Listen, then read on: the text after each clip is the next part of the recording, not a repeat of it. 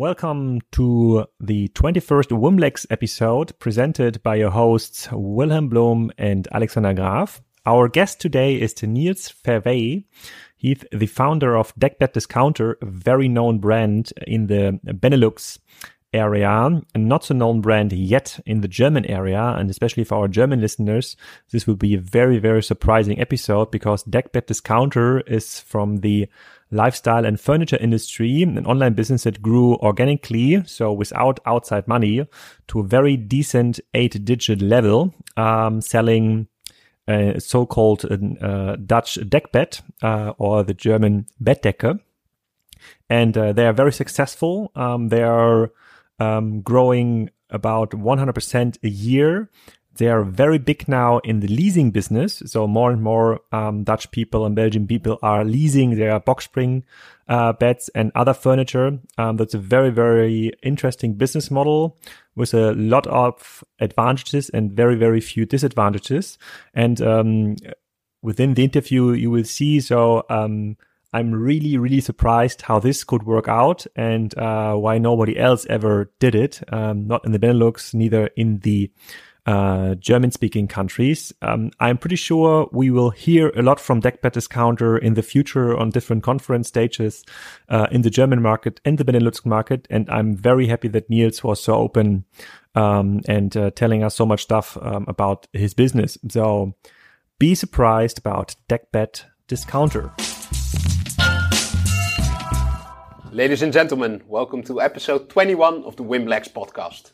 Today we're joined by Niels Verwey, who is the founder of Deckbed Discounter. He started his company in 2014, which is now a multi-million euro company. Deckbed Discounter is selling and leasing box springs and duvets, and he's growing more than 100% a year. Welcome, Niels. Thank you. Could you elaborate a little bit more how you founded Deckbed Discounter? I started in 2013 with a day trading website like Groupon. And from there, I sold a lot of duvet covers. And I experienced that it sold very well, but also I didn't get a lot of returns. So one night I thought, okay, I have to do something with this. And I started Deckbed Discounter. So I claimed the URL. And then next day we were live. Cool. Yeah. And why duvet? I have to find a new offer every day for the day trading business. So every day, one day it was a bike, the next day it was a scooter, the next day it was a glass, and then it was a duvet. So it was a sort of experience which articles sold good and how many returns I get and how many questions. So that was very nice for me to practice which goods to sell. So the metrics were good in the beginning. Still, you've grown into a very successful company. Probably there were many others out there who also sold duvets. Yeah. Why have you become successful? I think because of the promotions we do and the service we give. So it's two components. We have a very big actions. For example, now we have get 3, pay for 1. That's a kind of silly promotion. But in the end, when the customer receives the product, it's a very good product. And the service is also very well. So when something is not good at the product, we can change it. So customers never complain. And I think that's the trick. Okay. And then you started it yourself. You're also the sole owner of the company? Not anymore. I have a companion since 2017 in March, Maurice. He was a good friend of mine, and we're now doing it together. And since the first of this year, we put 2 companies together, and it's the Arend from Waardenburg.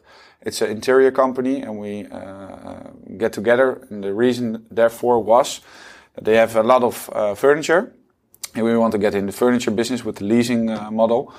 And we didn't have the experience with buying furniture and making furniture. So they're in our company now, and they can give us all the experience from 25 years in one time. Okay, and together with them, did you also develop the leasing construct? Or is no, we did it by our own. We started that in December 2017. So 1 December 2017 we started with the box springs. And then last year in, I think, April, we started with couches. So that's the second product. And now in July, so I think like 2 weeks, we're starting also with tables and chairs.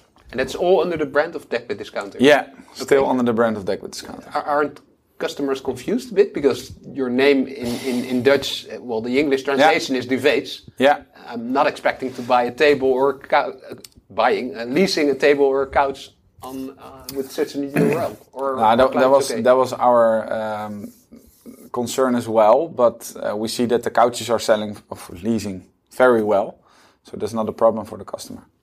The customer likes our service, the customer likes our price, the customer likes our website, and they don't care. Okay. We ask them. Can you give us a little bit more overview about the market itself? So what is like the market share already traded online in your niche, which is home and living? As I would. I think when you really look at we call it software and hardware. So the software is the duvet covers, fitted sheets, pillows, etc.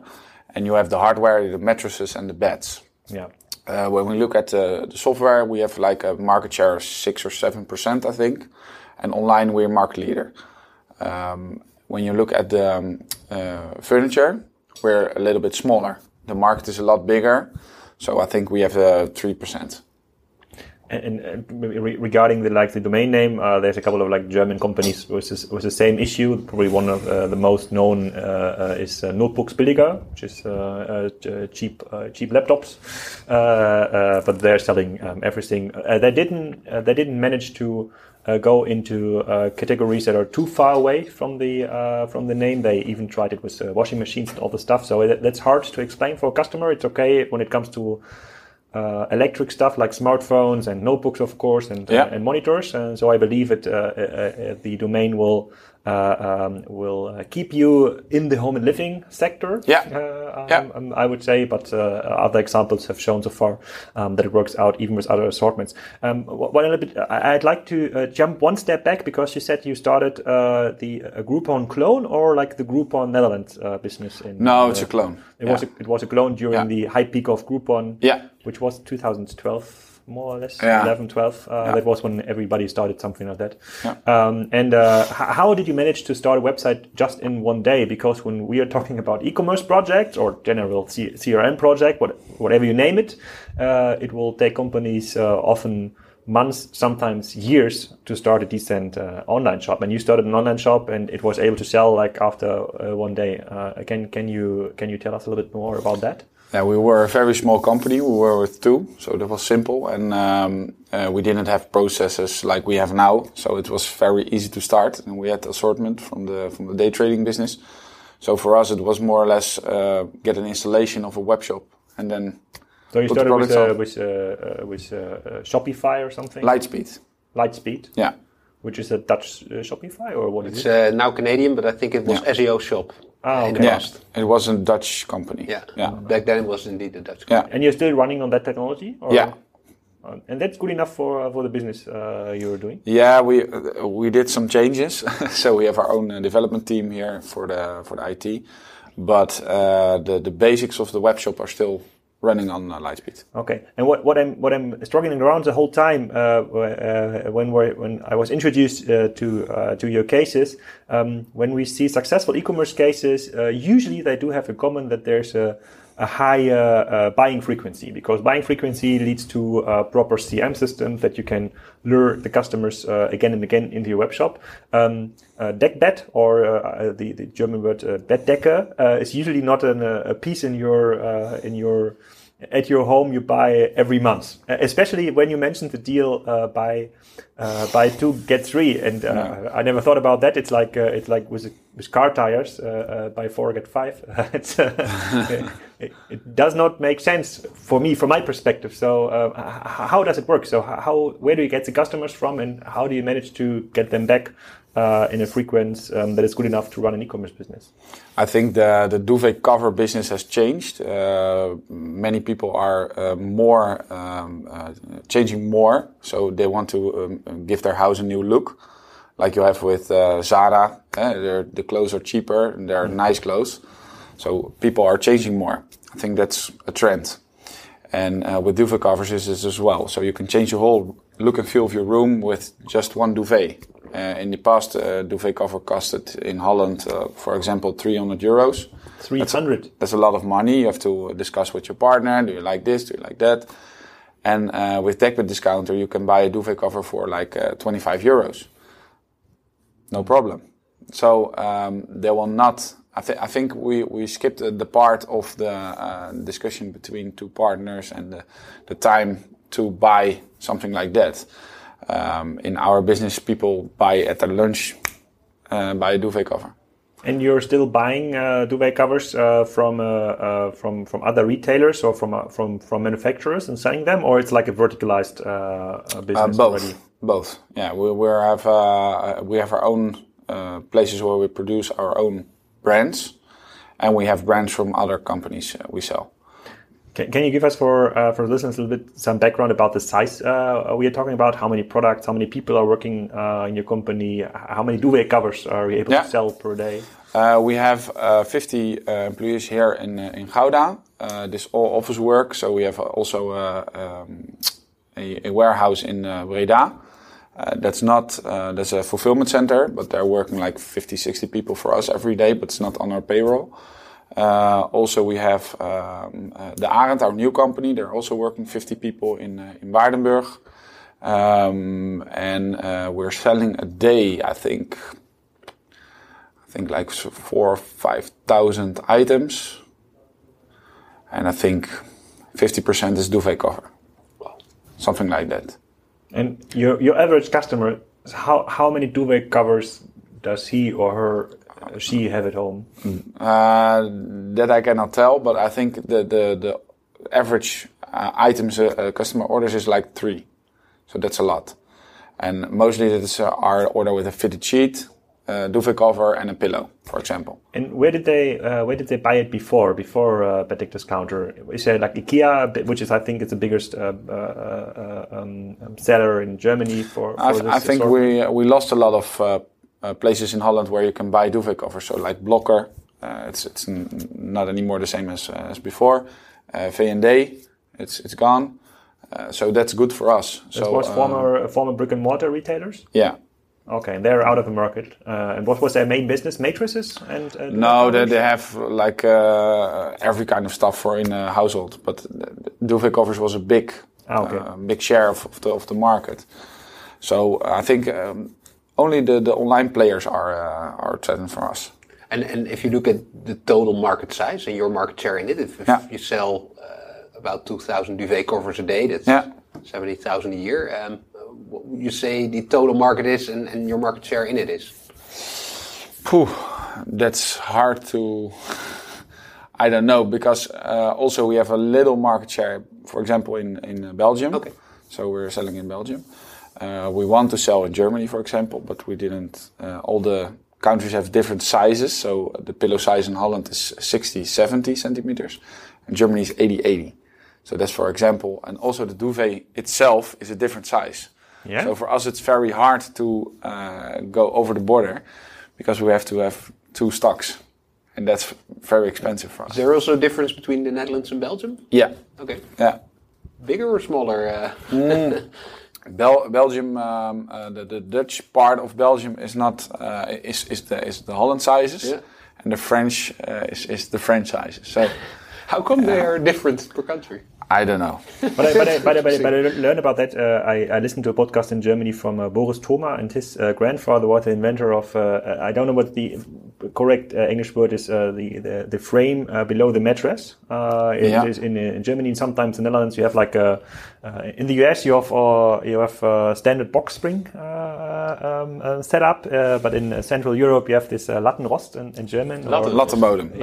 And his grandfather was the inventor, and he told the same. Because there's so many different sizes worldwide when it comes to bedding, it's very hard to internationalize the business, and you are saying exactly the same. So, but with Lattenrost, I understand it's hard to adapt because the production is so intense. In your business, it seems it usually shouldn't be so expensive to create a couple of other sizes, or is it? No, it's not very expensive, but it's the minimum order quantity. That's the problem. So you have to buy from one design, one duvet cover, you have to buy 2,500 pieces.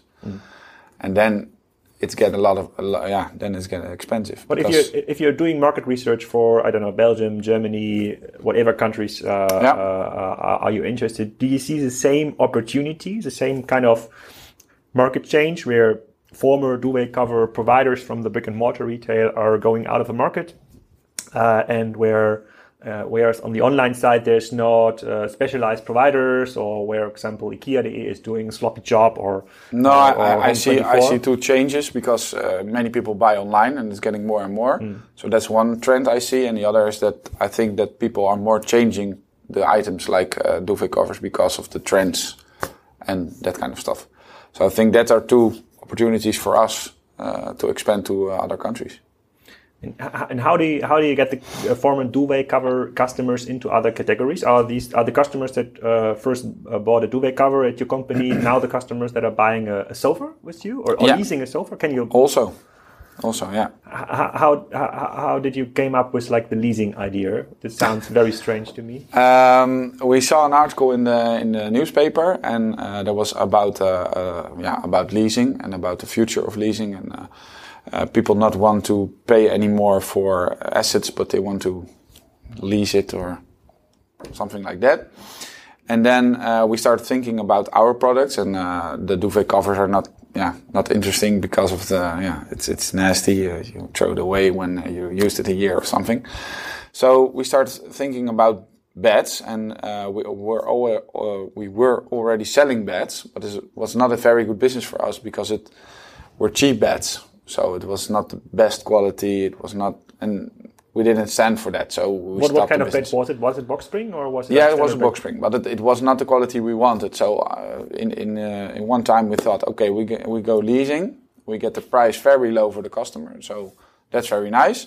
And we go to the best factory and buy a very good bed, and then put it in lease. What would be the retail street price for the very good quality box spring bed? It depends on the model. We have 5 models now, but I think somewhere between 2,000 and 8,000 euros. 8,000 euros? Yeah. And what is your leasing model then? For the beds of like 8,000 euros, it's 69 euros a month. Okay. 70 euros. Okay, so you would need to use the bed like for 10 years more or less, or 8 years, so you can pay for it in full. So is it turns a model over time, though, when the customer is using the bed for, I don't know, 4 years, so just started, I know. Yeah. Can you then keep the bed because you've paid in full? No, the contract is 5 years, always. And after 5 years, you have many different options, so you can stop. We pick up the bed and then it's done. Second is you can pay the bed and then it's yours. Or you can get a new bed. That are the 3 options most. What's the best working model for you? Doesn't matter. It doesn't matter? No. And what is your... When did you start the business? December 2017. And what is like the experience so far? I'd like to deep dive a little bit here because it's so unreal. It seems unreal. We have a lot of customers in a very short time. So we have like now I think 15 to 20,000 leasing customers already having a bed or a sofa, and we're now expanding fast in more businesses like the chairs and the tables and something like that. And the experience we have is that a lot of customers that couldn't buy a good bed from 4,000, 5,000, 6,000 euros, who have back problems, sleep not very well, that kind of stuff, now experience a very good night rest, and that's very nice. That's interesting, but what I'm thinking about is that that was actually that was like the financing model how mail order companies became big in the 70s and 80s. So they were the first that offered Ratenzahlung, the monthly payment instead of like one full payment, and that was like a super innovation. Though people could afford stuff that they could not afford before. That's how mail order companies came up. So what I'm still borrowing about is it more like a financing perspective? So I understand it like, for example, older people would say, okay, I don't want to invest like 8K in a box spring bed, but maybe for the rest of the 3 years I'm around. No. I'd like to have a good quality, or is it like is it really the financing issue, or is it like as with the Duet product? Is it because people want to have a change or the potential for change in the future? It's more like a luxury rent. So in Holland we call that operational lease. I don't know how it's called in Germany, but I think the same. So it's a kind of a luxury rent. So you rent a very luxury bed at our company for 5 years. And after the 5 years, you can decide what to do. So we're basically leasing your very good night rest, not the bed. So talking about financing, in leasing constructions, what I've known from the car leasing companies is they need to have a large sum of money beforehand to being able to finance all the acquisitions of beds. How does your financial model look like? How were you able to provide those 15,000 people with leased products? Now we're working together with a financing company, of course, because otherwise it wouldn't work. So now we're selling the whole leasing product. So we get the lead, and then we're selling it to a finance company. They provide us with the money, and then we can do all the services and buying the beds and deliver the beds, and et cetera, et cetera. And under your name, so the contract is with Dekbed Discount? Yeah, of course, yeah. We are doing all the service, all the drops at the customers, et cetera. Yeah. Great. And what's the reaction so far from clients? Are they perfect. Yeah, they're very happy. You can look at our website and check the reviews of the beds itself, but also the service. So in the 5 years, we are able to do all the service for all the products. So, for example, after 2 years, you say the mattress is not very well anymore. We come to your house, bring a new mattress, get the old one with us, and then done, and you pay 0. That's the service within the 5 years. Cool. So it's really about the service. Then again, I'm impressed by the number of people you've been able to acquire, the 15,000. Yeah. Is it all cross-selling from your existing database, or do you have like specific marketing campaigns and CRM campaigns? Yeah, we have very, very big marketing campaigns at the moment, but at the start it was more cross-selling, of course. Okay. But as we see, people are interested in the product. We're always expanding. Okay. And how do you do your marketing? Is it here in house? Yeah. So a lot of Facebook marketing, Instagram marketing, Pinterest marketing. So we like to show the pictures to the customer of the beds, because the beds are looking very nice, and they want to buy the picture. That's online business. Are you operating based on your own cash flow, or is it external investments pouring the company? No, the company is on own money, so no investors. But for the lease concept, I got that. Of course, you don't want to have your $8,000 bets, 10,000 from then on your P&L. No, I'm wondering, because I give you a short overview about what is the status quo in the German market when it comes to home and living. So we have these very famous 2 cases, Home24 and Westwing, that were started about 2012, 2013, though after the Groupon hype out of the Rocket Internet ecosystem. They IPO'd a couple of years ago, and now the numbers they show are pretty much the opposite of what you're telling. So they are not able to grow from their own cash flow, or do have a very, very hard time to turn even to black numbers, so to say. And deep diving into the business of Home24, which is like a very broad assortment when it comes to home and living, but actually the same industry. They are only growing with the market growth, so 10 to 15% a year. That's how the online market in home and living is growing, but it's super unprofitable. So, and now I'm wondering. Now you're explaining, and that's why I'm super surprised. And you're telling us you just started the business out of the blue, so to say, and then because you had some access to products, and you're able to grow not only profitable based on your core business, but also outperforming the market growth by far. Though you're growing like 50%, 100%. A year. How is that possible? Is there such a need of home and living supply online? Is the other channels so bad?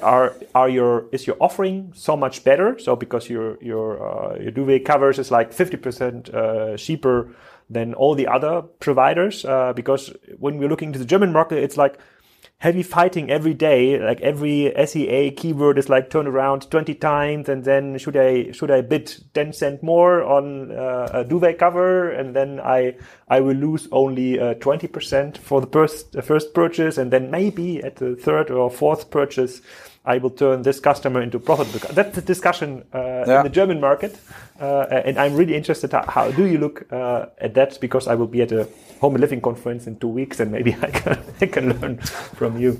I think it's our offering, because we are a lot cheaper than the other brands in Holland. So, for example, the big brands in Holland are asking 200-300 euros for duvet cover, and it's high quality duvet covers, and we're selling them for 50 euros.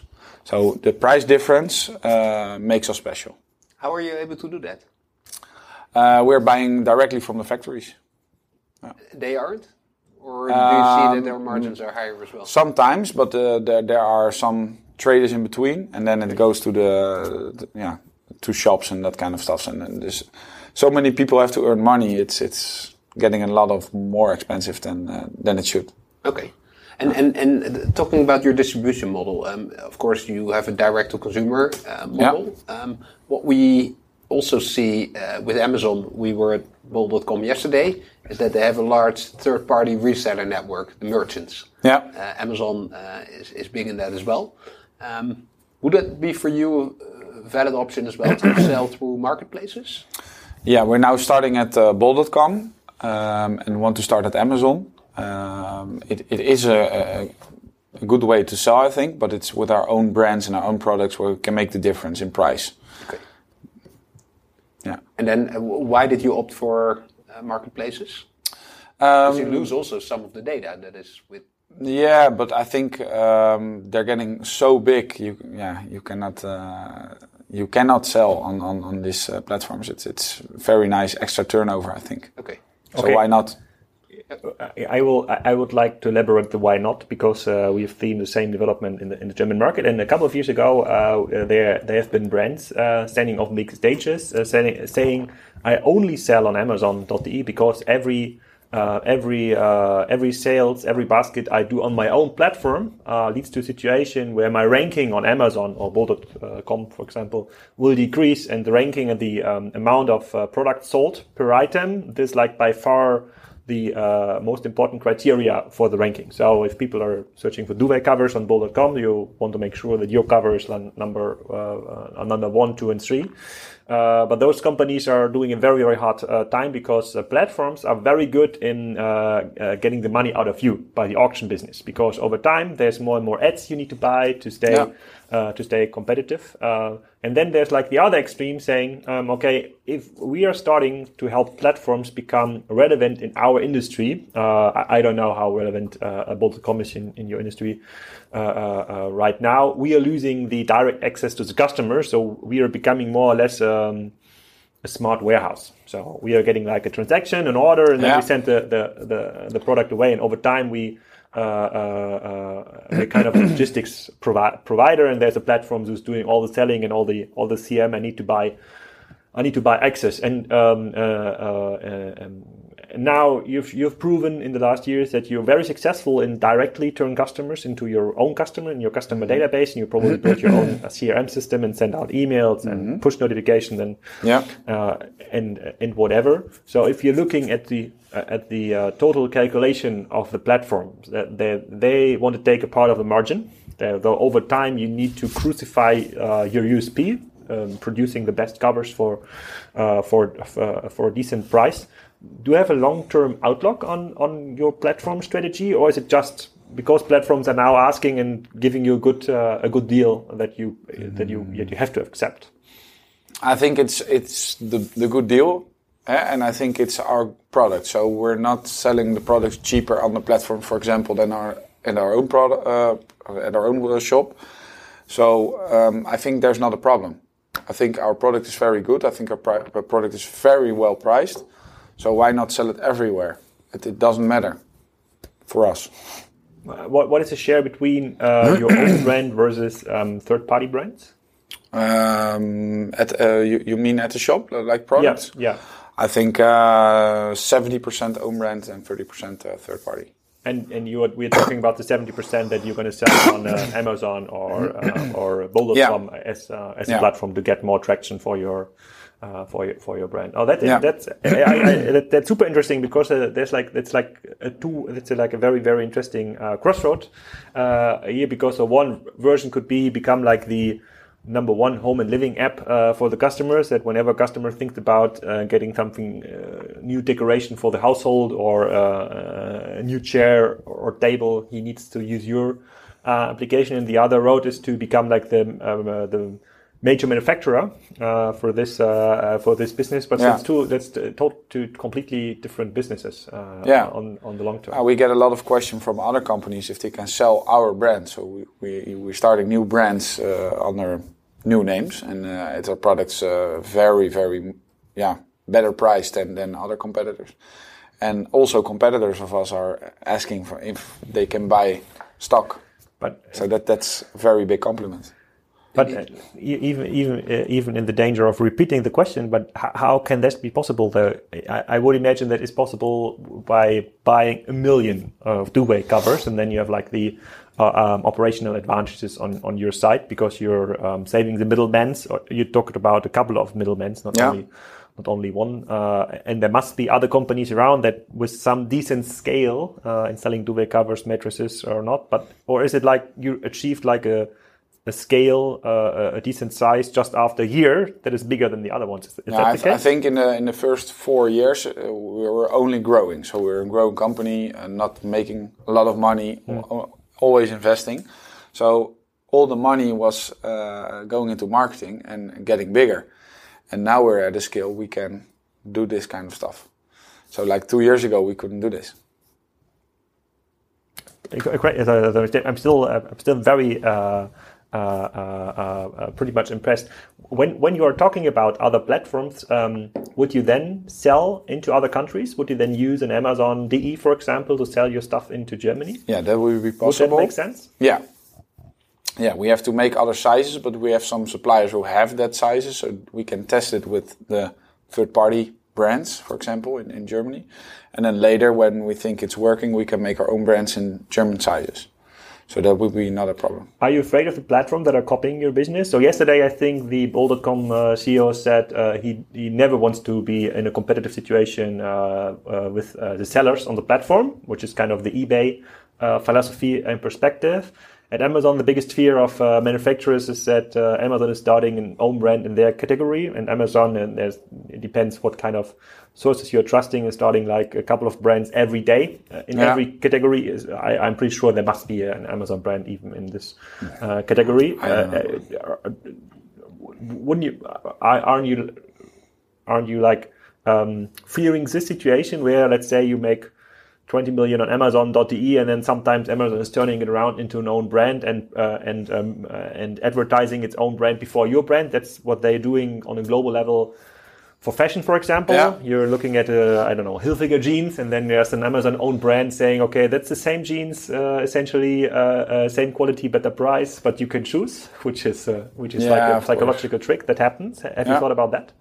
Yeah, of course, but I think the most important is that we're mostly selling on our own platform, and it's only some extra turnover.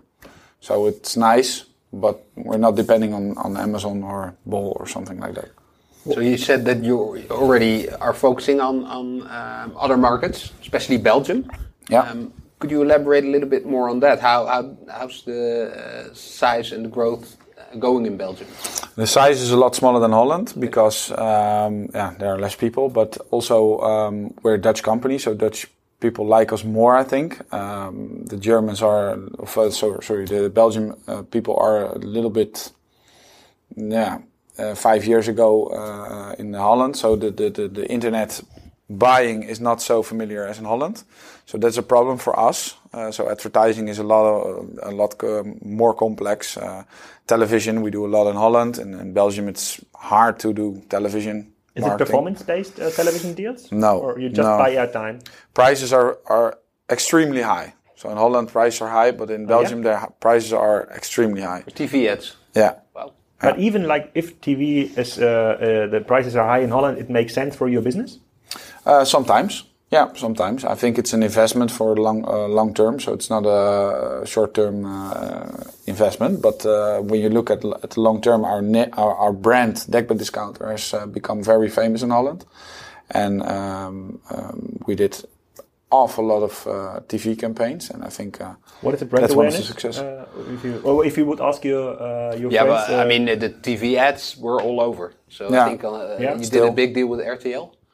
No, we're just buying from RTL and Talpa and all the... Talpa? Yeah. So NPO. there, you watch TV in Holland? So if you will ask your friends in your network about like the brand, most of them would recognize the brand? Yeah, so I have many friends who also don't watch TV, but I think if I would ask, people in the village where my parents are from, just like a rural village here in the Netherlands, then most of the people would know the brand. Yeah. And I think that's also more the target audience. Yeah. So I think, the brand recognition here is high. I'm surprised that Belgium is so expensive in terms of marketing, because I would expect, since e-commerce is less developed than in the Netherlands, there's a lot of inventory still available on the Googles, on the Facebooks, on the Instas. Yeah. Is that the key challenge in Belgium, marketing costs, or are there other challenges as well for you? No, I think the marketing costs. That's the most. And distribution, bilingual. So you're also selling French? No, not at the moment, because we don't have the French website and that kind of stuff. But in Belgium it's perfect because our warehouse is in Breda, so it's. That's a border town for the Dutch listeners. It's next to Belgium. When you're looking to your sales funnel, do you expect every marketing channel to be profitable with the first purchase? So let's say you make a TV ad or some Google ads in Belgium. Would you invest above a level where you don't turn a profit on the first sale anymore, or is your approach to be profitable with the first sale? We're now trying to be profitable at the first sale, but before that wasn't. No. Okay. No. In the first 4 years, we were spending all our money on marketing, and now we're getting profitable. Do you think there's a limit on the lease business? So I never thought about leasing a pet, or actually I'm not aware of the industry of luxury lease. What you say? Tables, chairs, beds, whatever. Is there like a limit in this? For the industry, or if there are many more products in a household that you can lease? Kitchen, for example, which is an expensive I think it's just started because 5 years ago when someone told you they had a private lease car, you would say, are you crazy? But now in Holland it's quite normal, so people are leasing their car for like 200 or 300 euros a month, a small car, and people... Yeah. Bikes as well. There's a company called Swapfiets in the Netherlands. It's now started in Germany as well. So people are leasing bikes for, I think, 15 or 17 euros a month. Yeah, I saw them at a conference in Kiel at my rural hometown in Germany 2 weeks ago. But they are very big. They have more like 100,000 bikes in Amsterdam or something like that. 100,000 bikes in Amsterdam? No, Holland, I think. Okay. But they're growing very fast. And very fast. That also, I agree with you. I think 5 years ago, also such a company would be too early. Yeah. And students would buy like cheap bikes from a local shop. But now students who don't have the biggest pockets, they are the key target audience. So you see that the younger generations are more open for leasing constructions. Is that also, and that's my question, is that also, can you see that in your database, that, or is it across all ages that people? No, young people like the concept more, of course. But for example, someone is 25 buying their first house. They don't have a lot of money. Banks are giving less money than before. So this is a very good opportunity to buy a new couch and a bed and a table with chairs for nothing. Banks are giving less money now in these economic times than before? Yes, in Holland. Yes? Yeah, but because we had a mortgage bubble here in the Netherlands. Yeah. Banks were lending more than 100% of the value of the house to consumers. And 106 or something, and now it's 100. So they're getting a lot less money. So that is changing now? Yeah. Interesting. The rules are getting more strict because I think we are the country with the highest mortgage land if you put in all the money of the population. Crazy. So what would be your growth vision then? So you need to understand that coming from the German market where everybody's struggling to turn a profitable dollar in the home and living business, and you're saying you just started a couple of years ago, and then there was growth out of your own cash flow, which is almost unbelievable. So what is the growth vision then for DecBest Discounter in the next year? Will you be able to grow another 50, 100% on a yearly base, which becomes more and more complex, as we learned yesterday at Bull.com, growing 30% on a 2 billion base? It's adding 600 million in revenue a year. So it's not so easy, especially from the logistics side. So what is your vision then on growth? I think this year we're growing 100%, and I think next year we will be able to grow another 100%. And from then on, I don't know. We have to see. Can you elaborate on the total revenue? Is it something you can disclose? I think this year we go to 75 million or something like that. 75 million. Wow. Yeah. And next year, 100% a year is. Yeah. But how can you do that? Because adding another 70 million or 100 million, then maybe next year will lead to a lot of added warehouse space needed. Or do you have make to order processes that our lease products are made to order? So when a customer can customize its own bed or a sofa, and then we're delivering it directly to the customer. So we don't have a warehouse for that. Okay, crazy. And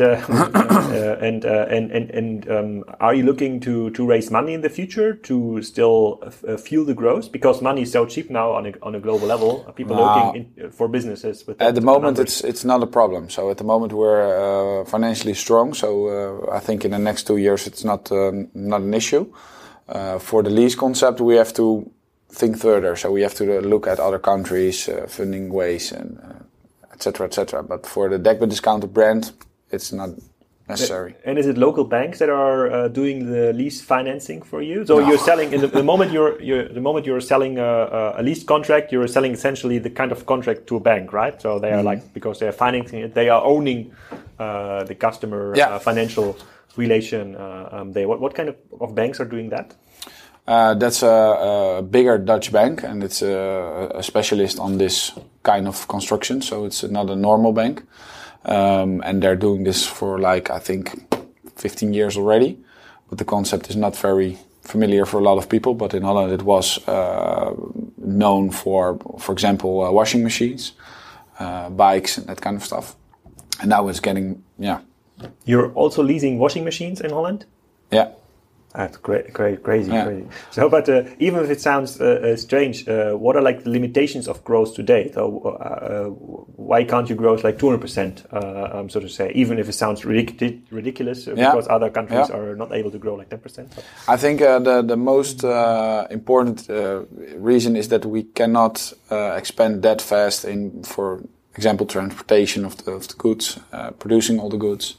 And getting it right. We're very hard pushing on the best service. So when we want to give the customer the best service, you cannot grow 200% because then all the company fall apart. And on the delivery logistics side, you're relying on the standard network providers like Dutch Post or whatever it is here? For the DecBest Discounter duvet covers, for example, there were PostNL, so that's the Dutch brand. And for our bigger products, so the hardware, we have a specialized team of people, a specialized company who will bring the product at home and then fix it in the room and getting all the stuff back. Could it make sense in the future to own such a company or to own this kind of service? Because though you can maintain an even higher level of service? That's what Coolblue is, for example. Yeah, maybe. I don't know. For now, it's fine like this, but maybe in the future it will. But it's not something we're thinking about right now. When you mentioned your challenges, you said logistics, production. You didn't mention talent.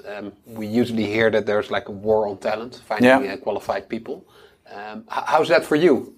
Is that an issue, or are you increasing your efficiency?